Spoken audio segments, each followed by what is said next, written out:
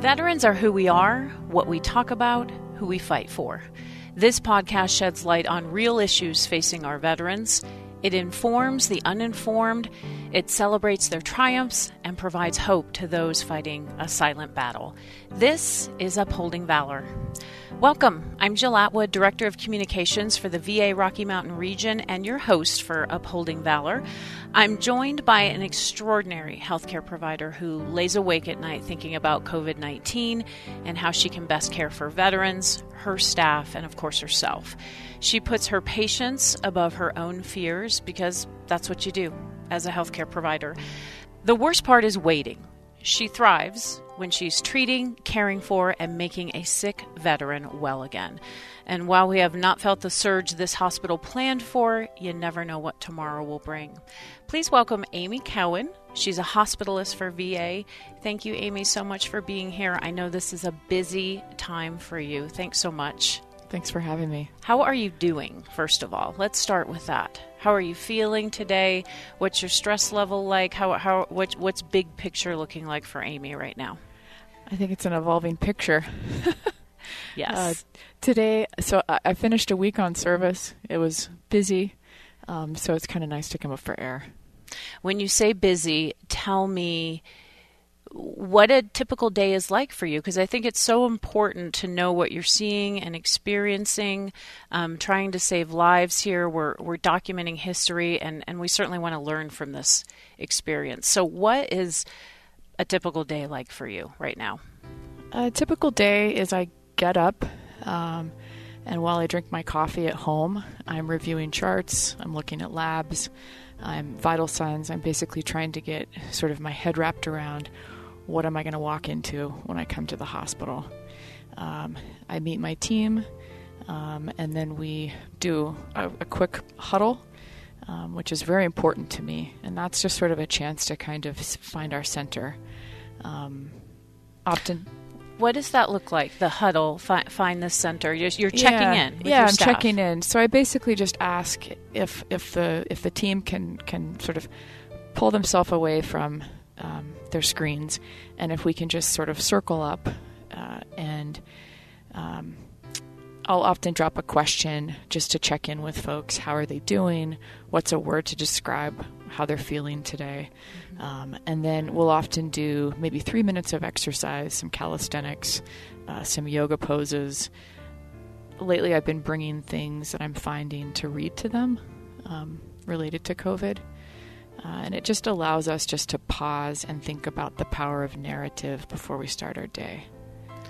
And what is that day looking like for you? I know that you have treated, I'm not sure, quite frankly, how many in the medical center are presumed positive or positive at this point, but I know you've had encounters and interaction with COVID positive patients. Right. How does that go? What does that look like? So it kind of depends, because our hospital, we've segregated patients, and Sure. so we have patients who are with COVID, ruling out COVID, and then COVID negative. And so we have patients all over the hospital. And so it's been an adjustment for us, because you have to sort of plan your day different on who you're going to start with to see. We'll often start with our cancer patients because they're very vulnerable. They've had chemotherapy and their immune system is compromised. And then see our COVID positive and our rule outs later on, unless they're obviously more unstable. It also has meant that we don't get to keep our usual routine. There's a lot of new faces that we're working with, a lot of new nurses. And so it's a little bit kind of stuttery, I guess, Sure. is a good way to describe it. Sure. So tell me, when you're seeing a COVID positive patient, what you need to go through prior to seeing that patient, and then sort of your mental mindset and how you're going to talk to them. And Yeah. So the COVID ward is completely changed. it's changed the landscape of how even the ward looks like. Mm-hmm. Now there's all this plastic that they've built, these little ante rooms. Sure, the negative pressure rooms. And the equipment that you need, the PPE, isn't always in front of the door. Now you have to go to this other part of the hospital and get the PPE and then come back and then put it on. But before you go in, you want to check in with nursing to see, do they need you to take in a meal tray? Are there any meds you could take in with you? So we can really limit the amount of times people are going in and exposing themselves. Right. And using PPE. So it's a lot of... it's just different. Like, you can't just sort of be in reflex mode. It's a lot more mindful, which again kind of goes back to that little morning huddle, is that kind of gets us to reset so that we are paying attention. It's a step-by-step process, and we actually watched you go into one of those rooms. Mm-hmm. So how do you interact with a COVID patient to keep their spirits up, and what are their attitudes like? I would assume there's a lot of fear. Mm-hmm. I mean, how do you work with patients like that to make them feel better? Yeah, I mean, I think for my practice is just to continue to show up, to be reassuring, to let them know, everything as we learn it. Mm-hmm. I think the thing that's changed that I'm seeing is that, it used to be okay to touch our patients, and now we don't do that, right? Yeah. We'll often get a medical history through a telephone call, where we'll call the patient's room and visit with them, and then just go in very quickly to do a very, sort of cursory physical exam and maybe deliver the plan. Does that bother you that you can't? I hate it. Tell me why. I hate it. I hate it so much. I think for me, I think I've shared with you before, I am a professional extrovert and I'm a part-time hugger.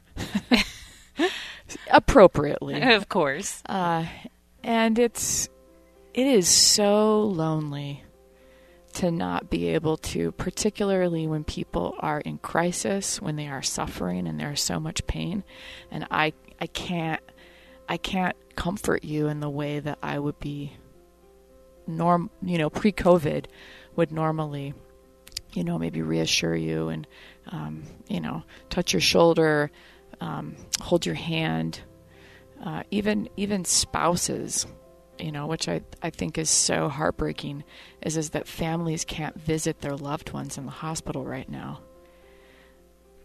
I would assume that that's partly why you went into medicine, because of this personal interaction and the joy you get from that. Yeah, absolutely. Yeah, and I think that's part of my job as a clinician, is that when people come in and they're not at their best, I get to help them make sense of their story. So I collect their story, and then I collect all this data and maybe ask other services for their opinions, and we do testing and that sort of thing. And then I have to kind of put it all together and make sense of it so that I can tell them to help them make sense of their own story. And part of that is there's often really serious news. Yeah. Right? And there's, I think, a lot of fear that our patients have as far as, well, who else has this that I've been in contact with? And feeling like they maybe gave it to their loved ones.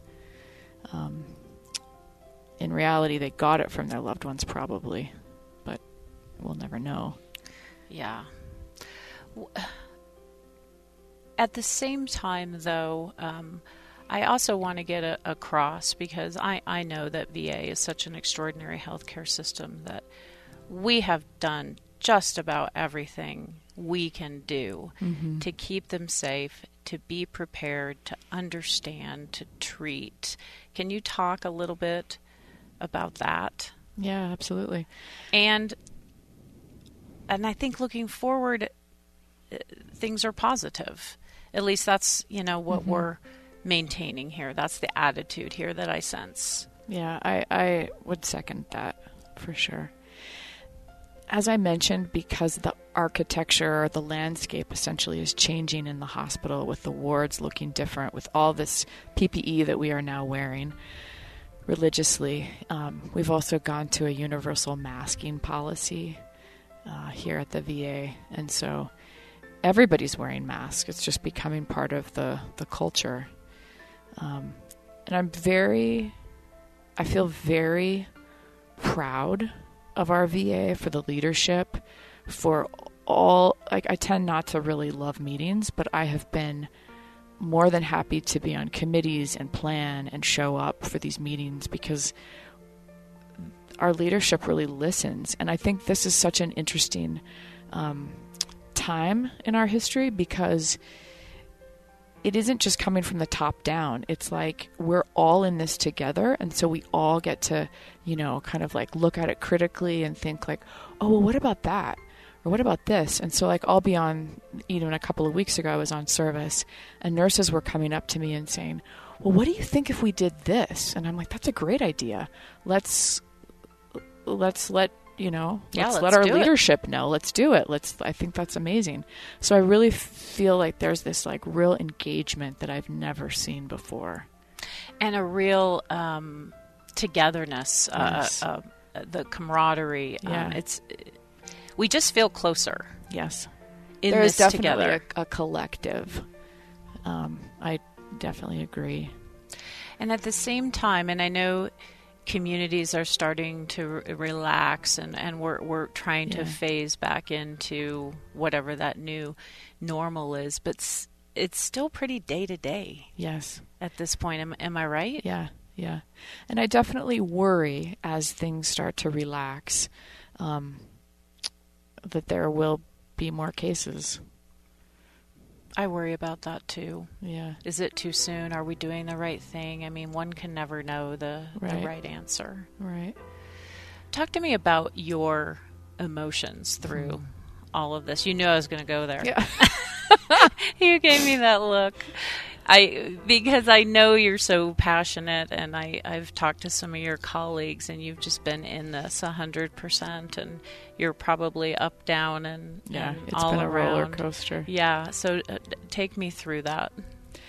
I feel like it happened really abruptly, where, 1 week I'm traveling to the West Coast, and the next week I'm at the grocery store buying 2 weeks of frozen veggies.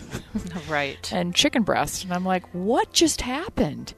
And there's no toilet paper, and it felt very surreal. And I wasn't used to being home. Mm-hmm. So I live alone. And so, I'm never home. I'm always just like out and about, and I'm doing things, and I have this meeting and that meeting, and then there's, just a little butterfly, and so, or a hummingbird. And so it was this new adjustment, and it just felt like, I don't know. I looked around, and I just felt like, look, we're all kind of wounded, but no one's really saying anything, right? Like, it's just, we're all kind of numb and walking around like zombies. And then about a week into that, the tears started for me, where I would just cry, and like nothing even was wrong, but I would just start sobbing. And I'm like, this is not sustainable, right? Like, I actually have to do a job. Well, right, because you're just a normal person on one hand, and then you have the burden of what you do for a living, right, being a frontline healthcare provider, and they're kind of colliding, and you've got to balance that. And this worry of, is this going to be like an Italy? Is this going to be a New York City? So my background is geriatrics, and I do a lot of palliative care and hospice work. And so I just kept thinking, am I going to be like walking around and basically putting people on hospice? Am I going to be telling people, like, you don't qualify for a ventilator? It it just weighed so heavily on me. Well, of course, because we all see the news Yeah. from the other places. Yeah. And I'm sure you had to empathize with those places and wonder, oh, what if that's me in a couple weeks? Right. Yeah. And I knew I could do it, but I also knew that the fallout from that would take an emotional toll. Usually when I'm on service, it might be that I put or I have 2 family meetings in a week, and maybe one of those veterans is hospice eligible and enrolls in hospice services. So essentially we're saying, look, your life expectancy is less than 6 months, and we're just going to focus on comfort and your dignity. Sure. But I was envisioning that this would be happening, multiple times a day. And I just thought, oh my gosh, this is going to be exhausting. Have you had to have those difficult conversations surrounding COVID with family members? I have, but it's been nothing like what the providers in New York City are dealing with, or Chicago, or certainly Italy. Good. So I'm very grateful.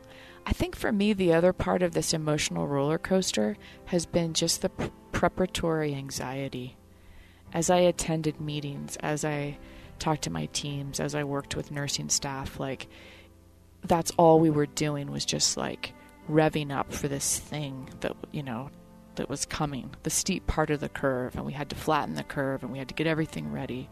And that takes a lot of sort of emotional bandwidth. Of course, and you have this fear hanging over your own fears, your own mortality hanging over your head as well. Yeah. I live alone, and if I get COVID, my apartment's small enough, I could probably crawl to the bathroom. But it's who's going to take care of me? And what if I end up on a ventilator? So there was all this sort of existential sort of questioning as well, where I started to sort of think about well, what matters to me? Yeah. Right? As if I was having this sort of end of life conversation with a patient or their family, what do I value? What do I prioritize? I think we're all having those conversations with ourselves. I thought the same thing too, as I work from home a little bit more, and I'm with my family more, and so all those little issues prior to COVID don't seem nearly as important. And I'm well, yeah, this is all that matters. My kids, my husband, we're safe. We have food. Yeah, we have our health. We have everything. Yes, and comparatively to a lot of other people who aren't as fortunate. So I look at it as certainly not a positive, because this has been a catastrophe, but as sort of a reset to be grateful. Yeah. You said something earlier when we talked about, the anxiety and the buildup, and when you're not working is actually worse than when you are working, because that's when you just kind of click into go mode, and that's when the provider in you comes out. Why do you do this? Why do you keep putting the mission before yourself? What drives you every day? That's a great question. I think now more than ever before, I recognize how lonely this virus is. I'm certainly lonely. And I think loneliness has definitely pushed me in a lot of parts of my life to be better and to connect more, and just to be curious about other people's story. And I think for me, showing up and doing this work is how I find meaning and purpose in what I do. You mentioned the when I'm not at work, how I'm kind of miserable.